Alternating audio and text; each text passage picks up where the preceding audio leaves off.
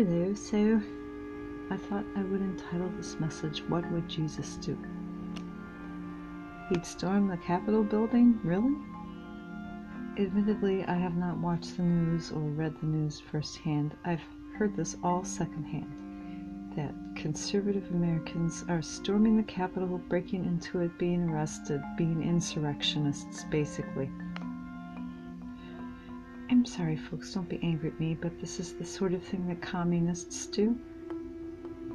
Jesus said, "My kingdom is not of this world," so I am talking to my fellow Christians, many of whom happen to be conservative.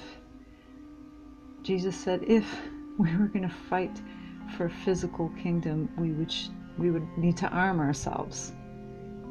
But our kingdom, the kingdom that is everlasting, is not of this world.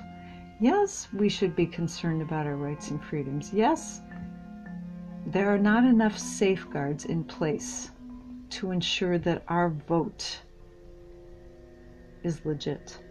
That bothers me a great deal.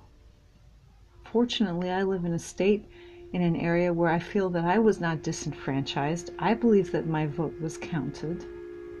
Some people live in states where dead people were voting. Year after year this happens. This is nothing new, but it's happened on a grander scale this time. And I can understand why people are upset, but this is not the way to go about things.